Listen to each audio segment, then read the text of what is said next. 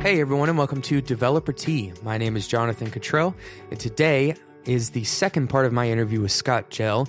If you missed the first episode with Scott, you may want to go back and listen to that first. We lay some of the groundwork for the second part of the episode.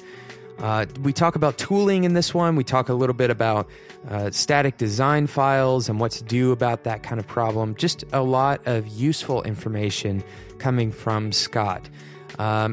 And hey, while you're listening to this part of the interview, take a minute and go into whatever app it is that you listen to podcasts in and click subscribe. That way you won't miss any future episodes, and it'll be easily delivered to you. If you don't listen to podcasts in an app, then you can easily subscribe to the RSS feed on developertea.com. Once again, thanks so much to Scott, and we'll go to the second part of the interview now.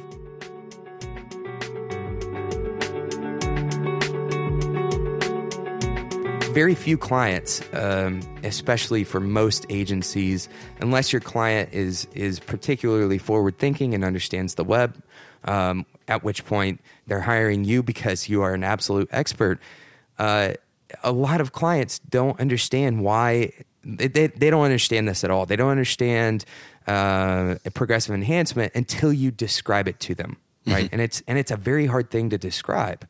Yeah, it can be, but I think there are a lot of easily relatable parts to progressive enhancement that don't need to be so technical.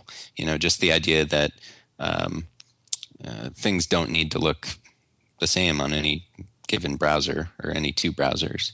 Sure. As long as your service is being delivered to someone in a really fast, accessible manner. That's priority one.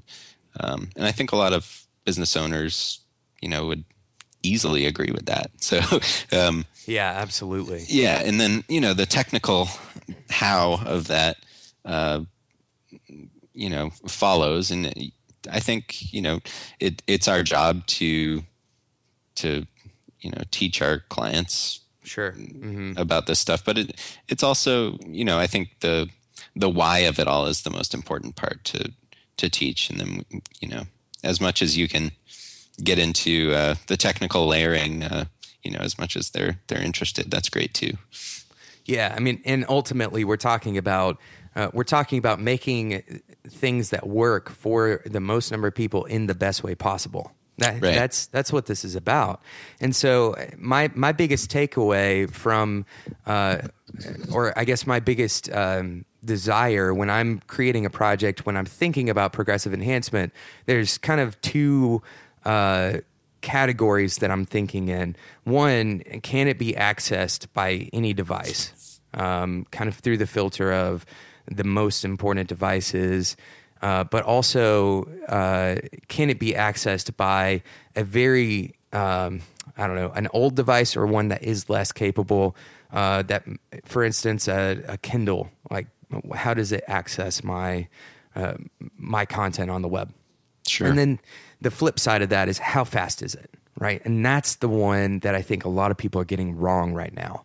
And even if you go back to like the basics of web development, if you're building with tables, you can make that relatively easily. You can make that viewable on most devices. But if you stick a big picture in there and try to size it down, like that's going to cause some major problems.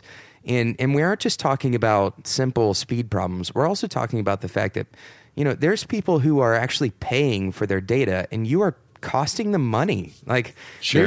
There's a lot of things to think about here. So you mentioned the 14K number, and it's a pretty common number. Can you explain a little bit about critical CSS, 14K, that first round trip, and how you can get that perceived speed on that first load, especially on a homepage? Sure. Yeah, so I think in the last year or two, we've come to terms with some practices in delivering web pages as fast as possible that, at least for me, sort of contradicted what I thought to be best practices for quite a while. Um, so, Sure. the idea of even progressive enhancement's original definition was this idea of, separating your concerns. So you have your HTML, your CSS, your JavaScript, and these are all separate things that sort of unobtrusively communicate with each other and layer in. And if one fails, that's fine. And you don't mix them, right? And Exactly. and more recently, we've been, while that's still, absolutely a development practice. A usable idea. Yeah, and it's absolutely the way we still build websites. From a delivery perspective, more and more we've been trying to optimize for the first round trip that we make across the web and back to between the server and the browser. So when you say first round trip, let me interrupt you there and ask you: are you referring? I'm assuming that you're referring to not just the page load, but the actual like packet round trip, right? Yeah. So we're talking about you type a URL into your browser and it goes out to DNS and it resolves and gives your browser an IP that it can go off and fetch the first whatever the index of that particular site happens to be. Or whatever page you happen to be requesting, and then it goes out and back, right? And in that first request and response, there's a limited amount of code of data that can be transferred from the server back to your browser, and that tends to be 14 kilobytes, according to people who know a whole lot more about this than I do. But knowing that and knowing that we have a rough idea of how much data we're working with there, we can start to think about, okay, well, what's the most critical portion of our page that we can sort of cram into that first round trip. And if we think about it that way, as sort of, okay, what parts of this web page, for example, are needed to start rendering the top portion of the page, the most the first part that you see as a user? Well, you need the markup, the HTML for the however much content is going to cover the first screen full of, or first scroll full of content, which varies across devices, but you can kind of aim a little high on the viewport size. You'll need some CSS for styling the layout for that portion of the content, and you might need a little JavaScript as well, depending on how you're using JavaScript to qualify the enhanced layout of your initial page view. Sure. So thinking about, okay, well, in an HTML document, and that's all that's coming back in that first round trip, because anything else, like an external style sheet that you would reference from that HTML, anything like that is going to require another request once the HTML reaches the browser, right? And it begins to parse it and says, oh, there's a reference to a style sheet. Let me go get that. And by then you're already making a new round trip. So we're trying to think about, okay, could we fit some CSS in line? Could we fit some very, very critical JavaScript in line along with that first delivery of markup, and sort of optimize for that first round trip? And it turns out it's really, really, really powerful. It kind of blew me away when I first saw this in action, because it sort of guarantees that you can deliver a page in under a second, which is at least on a reasonable connection speed, and that's great, right? I mean, we're used to much slower page loading times than that, so especially on mobile devices. And that time varies. Like if you're on 3G, then typically a really fast site would maybe take 2 seconds, which is down from whatever the 8 to 10 that's kind of the average that you'd see on 3G these days. So yeah, it sounds sort of simple in concept, but when you have a live code base, and you're starting to think about, well, okay, I can see what portions of the content comprise the top portion of this page. How do I, isolate that code? Right. That's a much harder problem, and thankfully we're getting better tools now that sort of do that for us, so we don't have to, write our style sheets in ways that we have like a, inlined group of CSS files and then a separate group and have to manage that all on our own. Right. And Yeah. it's, what is it? Filament Group's critical CSS, right? Yeah, I mean that's one of several that are several tools that are out there. Adi Osmani and the rest of the Google Chrome DevRel folks, kind of, at least for me, they were the first people that I started hearing talk about this stuff, and they started building bookmarklets and grunt tasks and things like that, and we started experimenting with those, and we were like, well, this idea is really great. We need it to do a couple other things to work with some of the code bases that we typically have for clients, which tend to be live, generated on the server kind of code bases. So so we built our own tool as well. The one you mentioned, Grunt Critical CSS.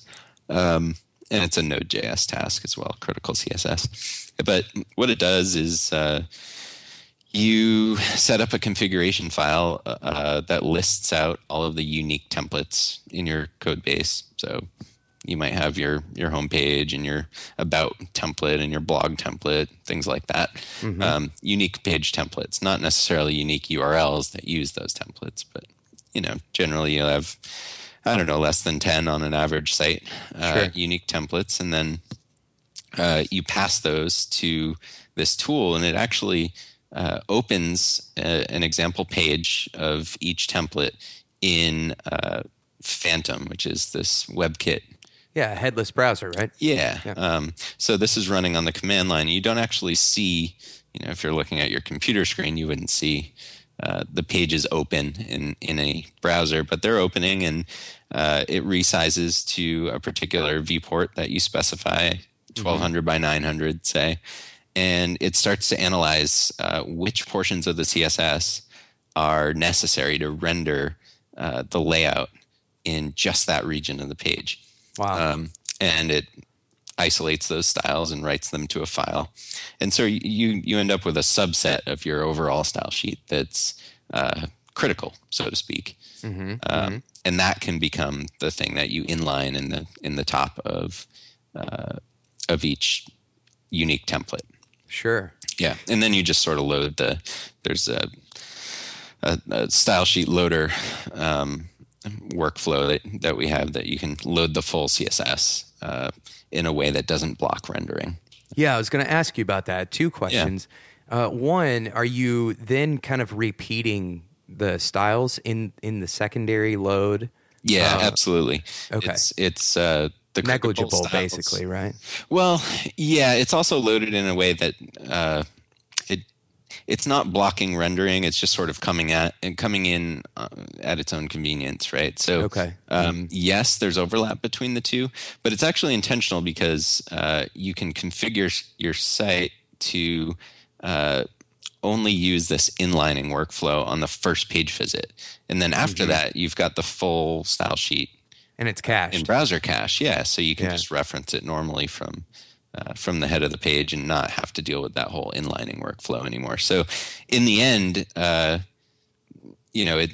it spins up the initial view very quickly, and then behind the scenes loads the CSS that will be needed to render the rest of the page that's below the viewport size when you first open it, but also to render the rest of the site, or at least a section of the site that you happen to consider unique enough to make a style sheet for. Sometimes we'll have a client that, if it's e-commerce, maybe there's buyer side templates and seller side templates, or different audiences using this code base, and those those are situations where you might break out your full style sheets into separate. Right. Yeah. But for the most part, sites like we worked on the Lego store last year. It's kind of an ongoing project, and Sure, that was fun. Oh man, dream client. Yeah.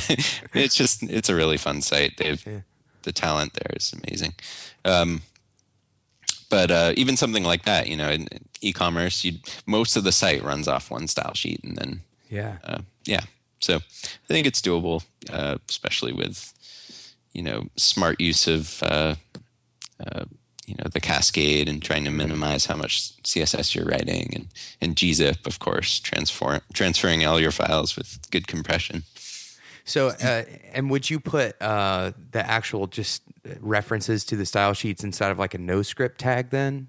Yeah, I mean, we definitely do that for the use case for the user that wouldn't have JavaScript enabled or available to the browser. Sure. And then for anyone else, we're using a utility that I wrote called Load CSS, which basically just injects a link element into the page, referencing whatever style sheet you need, and it does it in a way that ensures that it's not going to block rendering, because by default, any reference to, like, if you have a link element in the head of your page that you deliver to the browser and it references a external style sheet, the browser will actually just stop in its tracks, go out and request that thing, parse it, and then begin rendering again. And that's a potential single point of failure at best, and at worst, or the average use case is it's just slowing down that initial render every time. So so trying to avoid that as we can. It's sort of like this inline the critical stuff and then load the rest at a leisurely pace.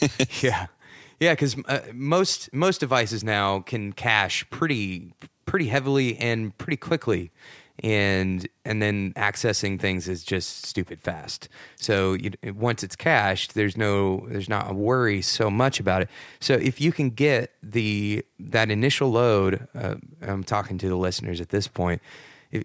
Try to get the initial load of your site under a second. It's on a regular connection, right? So like a 5 megabits per second connection, or on like a LTE connection, or whatever you would consider regular. I know down in Florida, you said on Web Ahead that you have a edge sometimes down there. Yeah, thankfully it's the T-Mobile kept promising me that they were going to upgrade the towers around here, and they finally did. Awesome. But it's welcome to the world. Yeah, so to speak. It's the tower is no closer to my house, so than it was before. So it's LTE capable, but I'm still getting a really poor connection speed. So I mean, it teaches me to be honest, I think. I've mentioned on the show before, I'm up in Chattanooga, and we have the gig here. And I say the gig like everybody knows what it is. Yeah.